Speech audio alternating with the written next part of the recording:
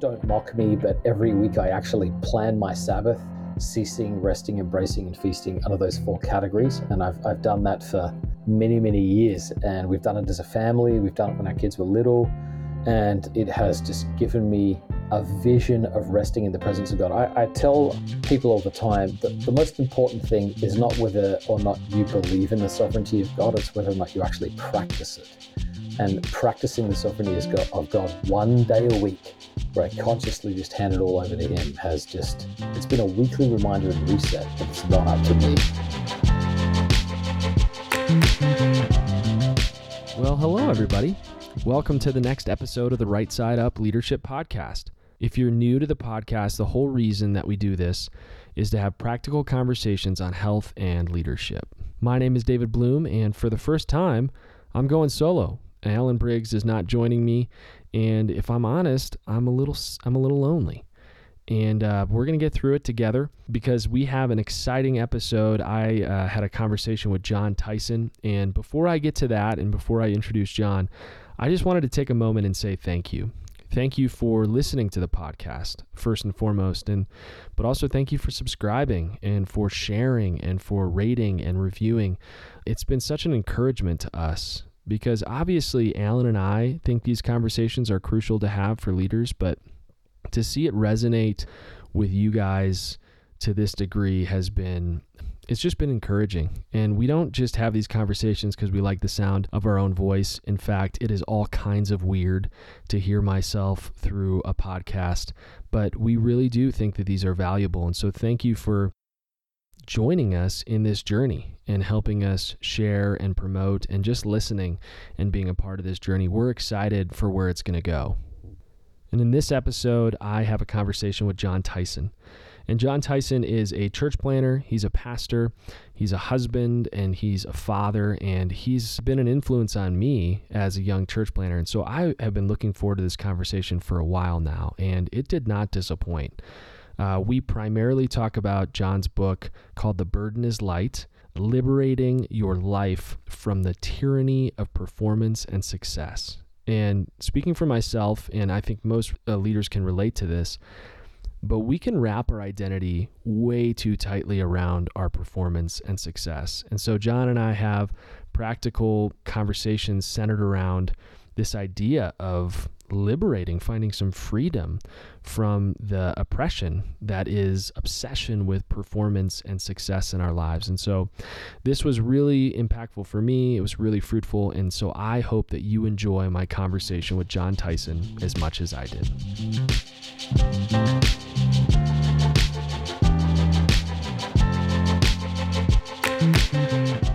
Welcome to another episode of the Right Side Up Leadership Podcast. We are so excited about today's episode. We have with us Jon Tyson, who's going to talk to us a little bit about his newest book, The Burden is Light, and also what he's doing with his son as far as discipleship, which is Primal Path, and he'll talk to us about both things. But welcome to the podcast, Jon. We're so excited to have you with us.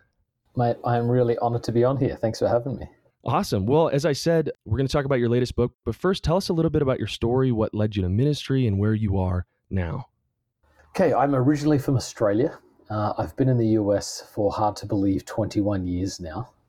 I became a Christian when I was 17 in a Pentecostal revival. I had no interest in the things of God, though I'd grown up around the church. I made a conscious decision at 13 to have nothing to do with Christianity.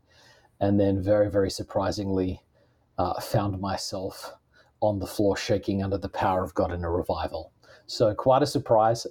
When that happened, I got a vision to become a pastor. I wanted to serve God with the whole of my life and felt really, really called actually to come to the United States. So I spent several years praying that God would open a door for me, and ended up getting a scholarship to study theology when I was 20.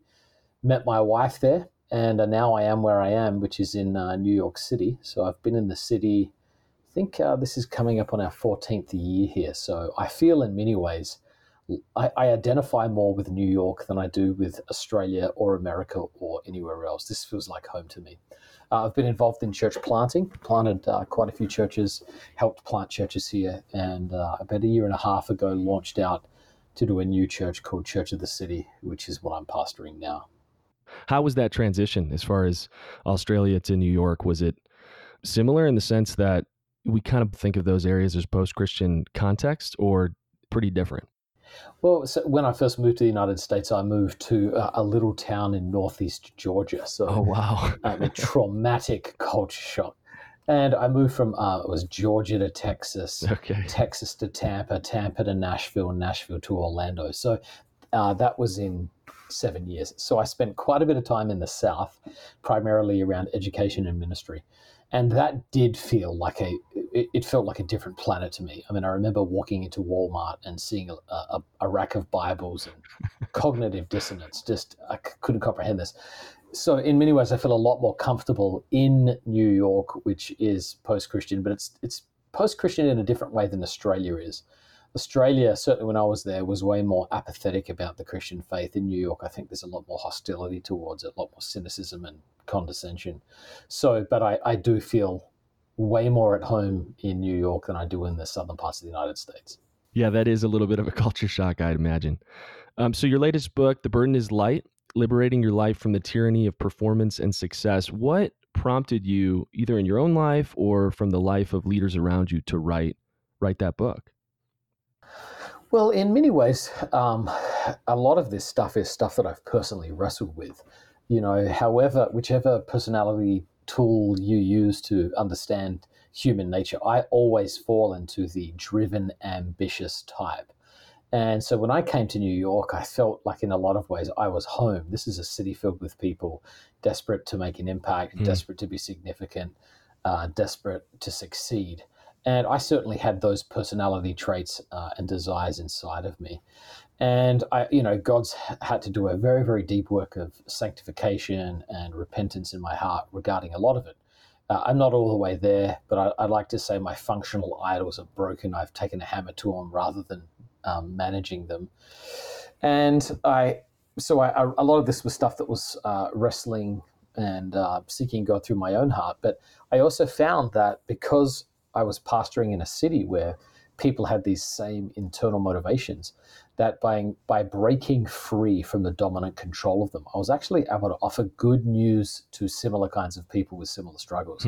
So in pastoring here these many years and preaching the good news of Jesus to people who were under the tyranny of performance and success, I found that this was surprisingly good news. The good news of Jesus was surprisingly good news, even for secular, cynical people. So a lot of this came out of my pastoring, my own personal struggles, pastoring and preaching to New Yorkers.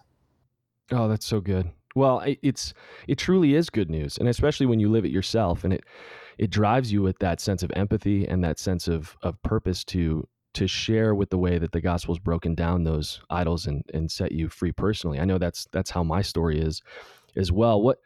What are some of the ways, without giving away your whole book, but what are some of the ways we become oppressed by performance and success in our life? I mean, just, the big three: comparison, competition, and control. We have only a horizontal sense of comparison rather than comparing ourselves to the upward goal that God has for us. So we just fall into cycles. Interestingly enough, when we talk about comparison, a lot of people talk about comparing ourselves to celebrities and uber successful people. I learned that's not the thing that causes damage to most people. Most people realize I'm never going to be famous. I'm never going to be like the celebrity. So comparison doesn't fall there. It falls in what psychologists call the reference group, which is people who we know and think we can be like, and they're the ones that we fall into traps of comparing ourselves to. That's honestly why social media, it can be so toxic. Not because we're following celebrities and trying to be like them, but we're comparing ourselves to our former high school classmates or perhaps other ministries that are like ours, and that's where we fall into this trap. And then when you fall into the trap of comparison, you feel like you have to compete. And therefore, rather than living a ministry and a life of love, everything is phrased as a competitive lens, which includes losing and overcoming and crushing and beating and all of those violent terms that Americans use to describe success and competition. And then we try and control people instead of loving people and serving them. So those things are present in our hearts, our culture in many ways, many, many subtle persuasive, invisible ways conspire against our hearts to make us compete with other people. Yeah, and do you find this, especially in the church culture? Do you think that this has also made its way into the American church as far as promoting these things, driving these things, going after these things? 100%. I mean, it's a tragedy. A.W. Tozer says this: religion has accepted the monstrous heresy that noise, size, activity, and bluster make a man dear to God. Oh. And that is a monstrous heresy. When we talk about heresy, we normally think about theology, but this is a ministry heresy, that all the things we do make us dear to God. And you just see that this is not the economy of heaven.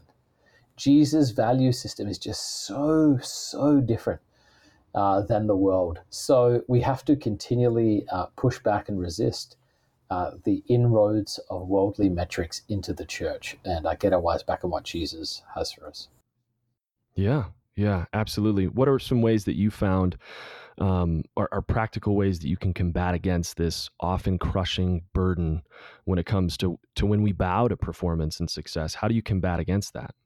Well, I think a large part of it is discerning the call that God has for us. I mean, Paul said in Philippians 3 that he had a very, very aggressive posture towards following Jesus.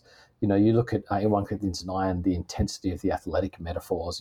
I don't fight as someone beating the air, and I beat my body. And so he had a very, very competitive and aggressive framework, but it was all for taking hold of what God had for him. So he says, I want to take hold of that for which he's taken hold of me. So it was a vision of the upward call, not a sideways call or a competitive call towards others. And I think we have to discern that.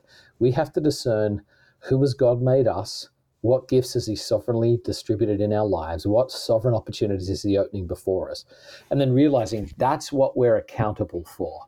We're not accountable for somebody else's call. We're not accountable for success according to American culture. We're accountable to the call God has for us. So the more clarity we have on that, doing the hard work of really understanding that, who has he made me to be, not who do I wish I was. What ministry has he put in front of me, not one that is going to look good online. And then how do I go after that? That to me has been the most life-giving, liberating thing, knowing who I am, knowing what he has for me, and then running after that. Yeah. And they all have to do with identity. And for me, I feel like I have the spiritual memory of a goldfish. And so I have to constantly remind myself of who I am in Jesus, and remind myself of the implications of the gospel, that it's not just, this moment or event of salvation, but the truth of the gospel has deep, deep implications of what it tells me about me, what it tells me about other people, and what it tells me about God. When you have those moments of a reframed identity, how does that help lighten the burden of your leadership? Well, I'm just aware of who I'm serving. I mean, I guess I just have a different dashboard in my heart, my mind, that I pay attention to. So I'm looking for a sense of the Father's approval. I'm looking for deep resonance of love. I'm looking for feedback from people that they feel valued and cared about, not used. So it sort of changes the optics of what ministry is about. Am I cultivating a love for Jesus in our people? Are our people seeking first the kingdom of God more in their lives? And I start paying attention to the fruit of the Spirit, the power of the Spirit, the things of the Spirit, rather than just external things. I'm looking for that, the movements of God amongst his people, and that becomes the primary thing I attend to as a leader, rather than, purely external dynamics. Yeah, that's so good. The idea of a different dashboard is huge. Yeah. The way you frame your leadership and just the way you live life. What are some practical ways, either rhythms or habits or spiritual disciplines, that you try to live into to live this lighter burden life? Well, one of the major ones, it may seem small, but one of the ones that I honestly think has sort of saved my soul on a practical level is the practice of Sabbath. I consciously try and take a 24-hour period every week of stepping away from what I do to simply be in the presence of God. I'm a big fan of Marva Dawn's framework: ceasing, resting, embracing, and feasting. Don't mock me, but every week I actually plan my Sabbath, ceasing, resting, embracing, and feasting under those 4 categories. And I've done that for many, many years. And we've done it as a family. We've done it when our kids were little. And it has just given me a vision of resting in the presence of God. I tell people all the time that the most important thing is not whether or not you believe in the sovereignty of God, it's whether or not you actually practice it. And practicing the sovereignty of God one day a week, where I consciously just hand it all over to Him, it's been a weekly reminder and reset that it's not up to me. And, that's a small thing. And it's certainly a growing movement, but my wife would say our family has black belts in the Sabbath, and it's one of the things we've gotten right in all of our years of ministry. Yeah, that's fantastic. I would never mock that. That's what I aspire to, is this healthy rhythms of Sabbath and rest. And what I'm learning too is Sabbath is one of the most spiritual things that you can do, because it is this proclamation that it's not all about my performance, and it isn't up to me, and that God is sovereign, that He is good, and that I can trust in Him, and I can trust my team, and I can trust the people that are in my congregation, or however. It's an exercise in trust. And so, yeah, it's really unfortunate, especially in the church world, that this like Sabbathing would be something to scoff at. Yeah. Yes. And it's tearing us apart, I think, when we just look at burnout and what's happening to our souls. I had that. I don't know. It just struck me when it was very early in my leadership. Maybe I was 20. I'm 42 now. Maybe 21 or 22. I started to realize that every conference I attended, every leadership book I read, had the same talk or the same chapter by the author or the speaker, and it was this: ministry almost destroyed me. And so they all advocated for sustainable rhythms and practices, and all talked about how they violated those and what it cost them. And I remember thinking to myself, I am the book of Proverbs definition of a fool if every leader I respect is saying the same thing and I don't build this into my life. And so, my wife and I just consciously decided in our early 20s that we were going to have daily, weekly, monthly, annual rhythms of sustainability, and that we were just going to stick to them no matter what. And I've been through a lot in leadership. I've had my heart broken. I've been crushed by the church. I've been through many, many traumatic things. But I can honestly say that, I really do feel close and intimate with Jesus. My marriage is strong. I feel like I can run at the current pace I'm running at, which is, a busy life with real responsibility. But I feel like I could do this for another 30 years. And it's only the grace of God, hearing those warnings and heeding them early, that has enabled us to be where we are. Oh, that's so good. Thank you for sharing that, the vulnerability that comes with that, the pain that comes from that, and how it's affecting your longevity and your leadership. That's what we love to talk about, is not just, bringing someone on and talking about models and success and performance, but really who's the leader behind their church or that book, and how do they sustain that life of not just of performing, but a love for Jesus and intimacy with Jesus. So thank you. Thanks for sharing that. I live in Colorado, and I used to live in a tiny town, so Sabbath wasn't that hard. But what does Sabbath look like for you in the madness of New York City? Yeah, so I literally live in the middle of New York City. I live 2 blocks from Times Square. Oh my gosh. And no one who loves New York would ever tell you to live where I live. I live in a neighborhood called Hell's Kitchen. And it's where Walter Rushenbush wrote all of his theology of the kingdom of God, the social gospel, because it was so poor and oppressed. Now it's a gay neighborhood, and it's very, very expensive to live here. So I because of that, one of the things that's becoming increasingly important to me is the role of getting in nature. The problem with cities is that every single thing you see is man-made. Even if you see a park, a human has made that park. And so you get this very, very man-centered, false sense of scale. And because I live, amidst all the skyscrapers, everything looks huge and towering, and your perspective can shrink. So it's very, very important to us to get out of the city and to get into nature and just to behold creation. And honestly, it was never really important to me until I lived in a city. But so for us, it's about eating delightful foods. It's about consciously sleeping. It's about deep, deep conversations. We only try and take in redemptive media, so good documentaries, life-giving stuff. And so that's the sort of stuff we do. We have a house out in the Poconos, which is I love it out there, but it's not the Hamptons, I'll put it like that. And so we bought that, I think 7 or 8 years ago, with a vision of just being able to invite friends out to rest and do life out there. So, being in nature, different pace of life, stepping into time and using it differently, just a different psychological sense about the day. And we try and spend real time out there in the summer. One of the things we've tried to do is to build an ecosystem of thriving outside of our ministry front. So habits, places, practices, hobbies, things that we love that they just enable like buoyancy and life and joy to flow into the intensity of ministry. So we've basically got, afternoon Sabbath walks through different neighborhoods. We have nature hikes that we do. We have favorite little towns in the Hudson Valley that we go to. And so we just we've worked very, very hard to build a giant web of delight around the pressures of ministry in New York City. And we've tried to bring our team into that, our friends into that, our church into that. And I think a lot of people have found that very life-giving as a part of our community. Yeah, absolutely. I think most people hear that and they say, yes, I want that, or something like that. That ecosystem of delight sounds amazing. Tell me how to get that. And so I would say most of us function out of a scarcity mindset. I don't have enough time for that. I get to the end of my week and I'm tired. And so I'm resting from work rather than working from rest. And so how do you maintain that delight, that Sabbath, as a priority? What are some practical ways, maybe from a scheduling standpoint, or any advice on that front? I would just say you can't afford not to. Sabbath is coming your way.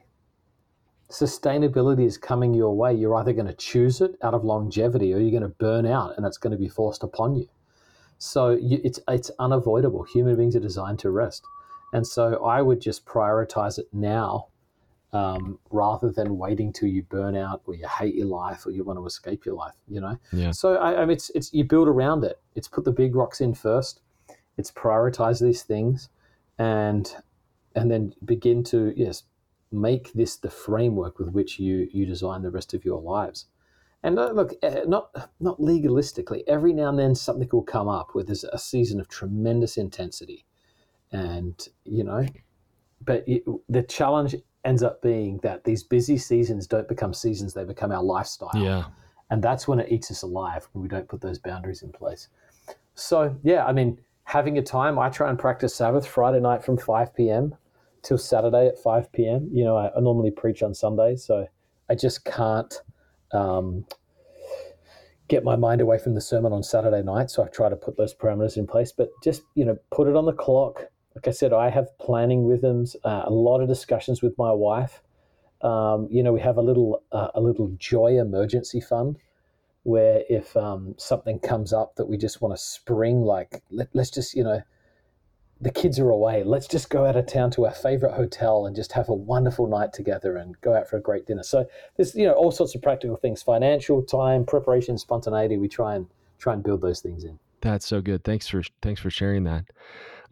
You've been really intentional about other rhythms in your life, and one of the things that you've been intentional about is discipling your son. Can you tell us about the Primal Path? I know you're in the midst of launching that, right? Pretty soon. Yeah, I am, yes. Primalpath.co if you want to jump on the email list for when it comes out. Yeah, I basically I was a youth pastor, as many senior pastors are. I started out in student ministry, and I was responsible for working primarily on campus, doing outreach and discipleship. And I kept bumping into these students who were different than every other kind of student. And so I found out they were all Mormons. And so I was deeply intrigued with what made a Mormon high school student different than an evangelical high school student. So I met with one of the Mormon leaders in my area, and he basically told me about how they do formation, my language, not his. And he talked about, the power of young men being given a covenant and a priesthood where they're prayed over and they accept spiritual responsibility. And then all high school students do a 4-year, 1 hour before school, called seminary. 1 year they study the Old Testament, next year the New Testament, then Doctrine and Covenants, and then they study the Book of Mormon. Then they're sent out on a mission for 2 years, and then they're welcomed back into, Mormon life, and there's rites and passages that go along with all of that. And so I compared that to the typical youth group process of big, large fun meetings, occasional retreats, and then falling off the map after college. And I thought, I have got to do something different for my son. I try to do it with students. I was getting students up at 4 a.m. to pray for revival and stuff like that. But I said, I've got almost 10 years here to work on something for my son. So I basically designed a 5-year journey where I met with my son for about, between half an hour and an hour every morning before school. Then one night a week we did man school. And then I did a whole series of challenges, like a college degree almost in manhood.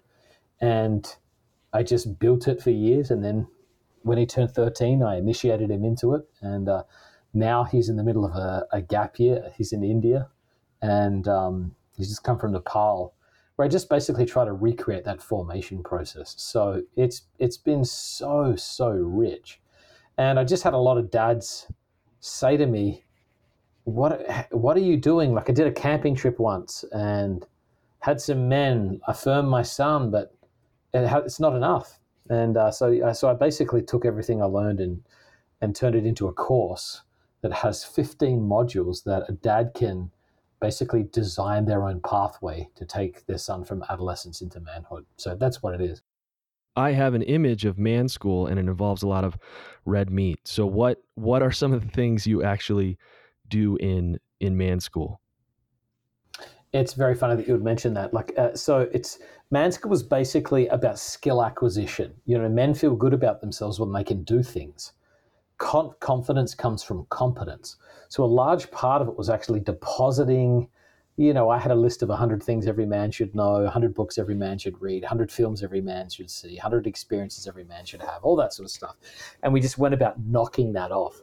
So strangely enough, one of the best man school sessions was what we called Band of Brothers and Barbecue. Yes. So we developed a rating system for barbecue restaurants, and my son and I did a tour of all the barbecue restaurants in New York. We'd eat, evaluate, come home, watch Band of Brothers, and then talk about what we learned. So red meat's not far off it. Oh my gosh, that sounds awesome. So I think I want to be discipled through Primal Path. It's so funny. So I do want to say this, though, it's not based on a stereotypical vision of late modern America, disaffected manhood. It's actually based on a vision to help people become like Jesus. My conviction is that Jesus is the greatest man who ever lived. We have been predestined to be conformed to the image of the Son. Jesus says the student, when fully trained, will be like the master. And so the goal is actually not to just develop, masculine traits, but Christ-like traits.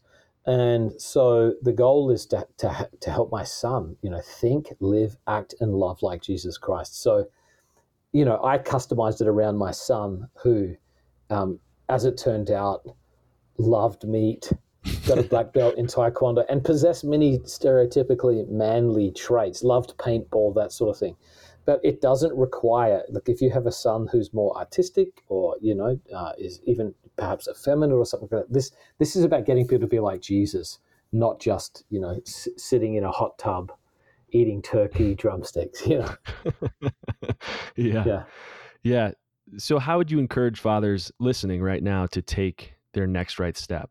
Well, I would encourage them to go to that website and sign up. And, I've worked very, very hard to outline a pathway and curate resources to help it work. But I would just say to dads, look, your son is going to leave your home and he's going to look back as an adult man and he's going to evaluate you. And we want to, I heard Bruce Springsteen say this amazing thing. It's very, very profound coming from the boss. He said, when he was right before he had a strained relationship with his father, and right before he had his first child, out of nowhere, his dad drove 500 miles to have breakfast, which was beer, with him. And his father said to him, I wasn't that good to you. You've been very good to me, but we weren't that good to you. And he realized that his dad was actually apologizing to him. And he said he had this revelation that our fathers either become ancestors or they become ghosts. They either pass on tradition in history that we reference or they haunt us with brokenness. And he said he realized this was a request from his dad to be an ancestor in the life of his children. And I think that's the decision all fathers have. Are you going to haunt your kid with your dysfunction, or are you going to be an ancestor who passes on blessing? And to consciously make that choice and to do everything you can to make discipling your children your first priority. Wow. That's powerful. Bruce Springsteen said that. The boss. The boss. Springsteen on Broadway. Oh, my goodness. Oh, that's super powerful. Yeah. So what we like to do in closing, because we like to pursue health and longevity, and we don't want to see leaders burn out and just become a statistic. So what piece of advice, or maybe a paradigm shift or a practice or a tool, has helped you lead for the long haul that you'd like to leave us with?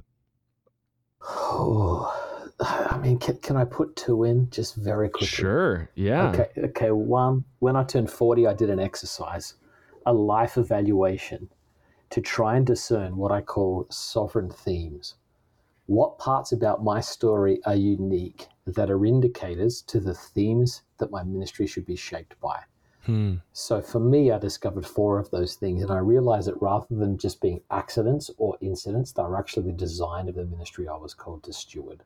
So for me, those are prayer and revival, coming from a charismatic tradition in revival, living in radical community, basically Finkenwald-esque life together Bonhoeffer living, which is where I live right now. Faith and work, integrating faith and work, like enabling people to find the call of God in all of life and culture, and then one-on-one discipleship. So those are the 4 themes of my life. Our church is in many ways really built around those themes. So what are your sovereign themes? Lead out of them. That's a way to find your upward call. The other thing I would say is just the importance, I know it sounds crazy, of the importance of prayer.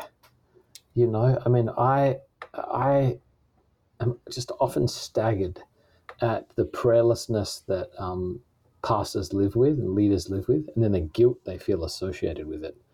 And I just would encourage people just to, whatever your history with prayer is, get rid of any guilt and just lean back into abiding in Jesus' love, just spending time in the Father's heart. You know, that to me has kept me sane.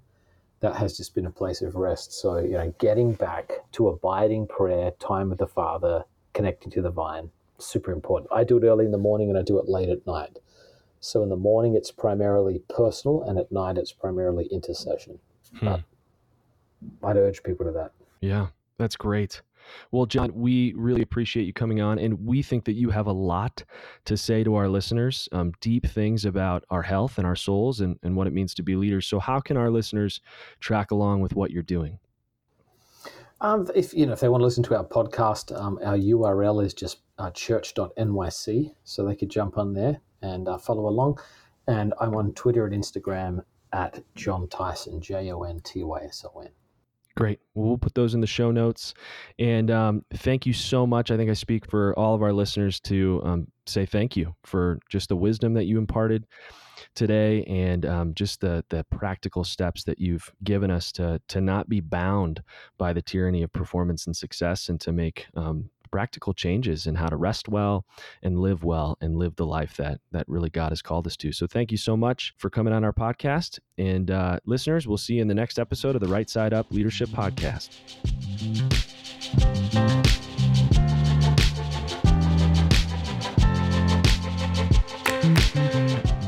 I'm so thankful for John and the time that he spent with us, and just his wisdom from ministry, from life, from the pain, from things that he's learned along the way, whether that's kind of the hard way, just like most of us in leadership. And so if I had to guess, because many of you are in leadership and you are most likely a human being, leadership can be incredibly heavy. It can be a burden.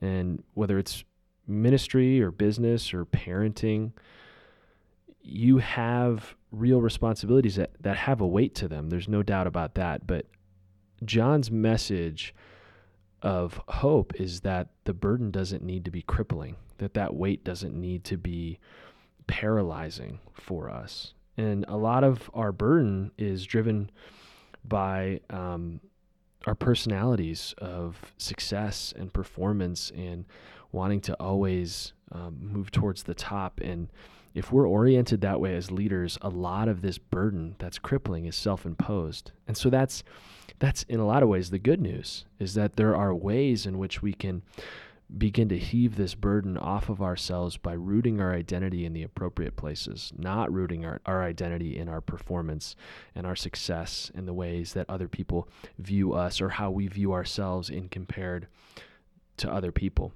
And so there's just so much there, and really kind of his key point when he talked about how we begin to lighten that burden in our own lives in a practical way was something that we talk about all the time at Stay Forth, which was Sabbath.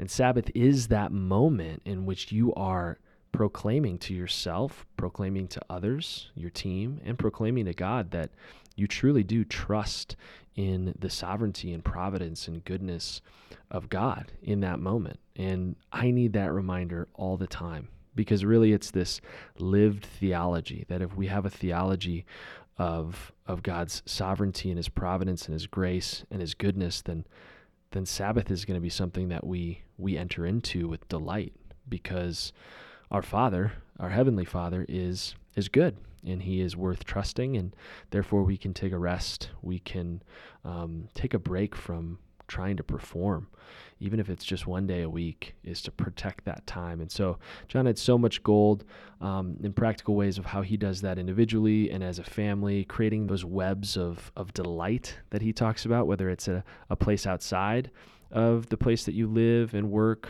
or lead, or you can do that within. Finding those spaces and those activities and those good food and good relationships and good conversations and good spaces to just develop that web of delight that you can rest and enjoy and be refilled and recharged and restored in those moments. And so we like to ask questions to end our podcast so that you don't just consume content, but you have something tangible that you can take away and begin to wrestle with and apply back to your life and your leadership. So here are 3 questions to end the show with. First, where in your life is the burden too heavy? And for some of you, you know exactly where that is. It's just maybe crippling, it's painful, it seems unbearable. And for some of you, you may need to process that for a little bit. But where in your life, what area of your life is the burden just too heavy for leadership? Second, why?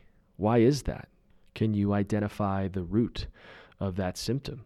Is it performance? Is it a sense of achievement and success? Is it your identity wrapped around a certain area of your life or part of your leadership or job or role? Is it a lack of rest that's just wearing you down and it's a beat down? And then the third thing is, how will you practically address that area in your life to lighten the burden of leadership and life in general? And it can be really practical. It could be protecting that time of Sabbath. It could be removing or limiting certain things in your life that are contributing to comparison, social media. Or it could be simply reminding yourself of who you are in Christ on a daily basis so that you don't forget your true identity, who you are, that it's not about your performance, but it's about your position as a child of God. And I need to do that daily because I forget.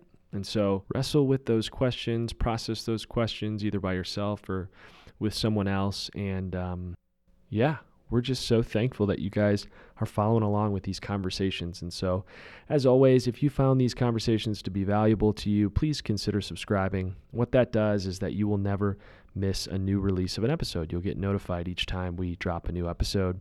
And also give us a rating and a review on iTunes or whatever platform that you're listening on. That helps us get found by more and more leaders and get this message of hope out to as many people as possible. And also just share with family and friends if you think that this would be valuable for them. So thanks again for listening, and we'll see you in the next episode of the Right Side Up Leadership Podcast.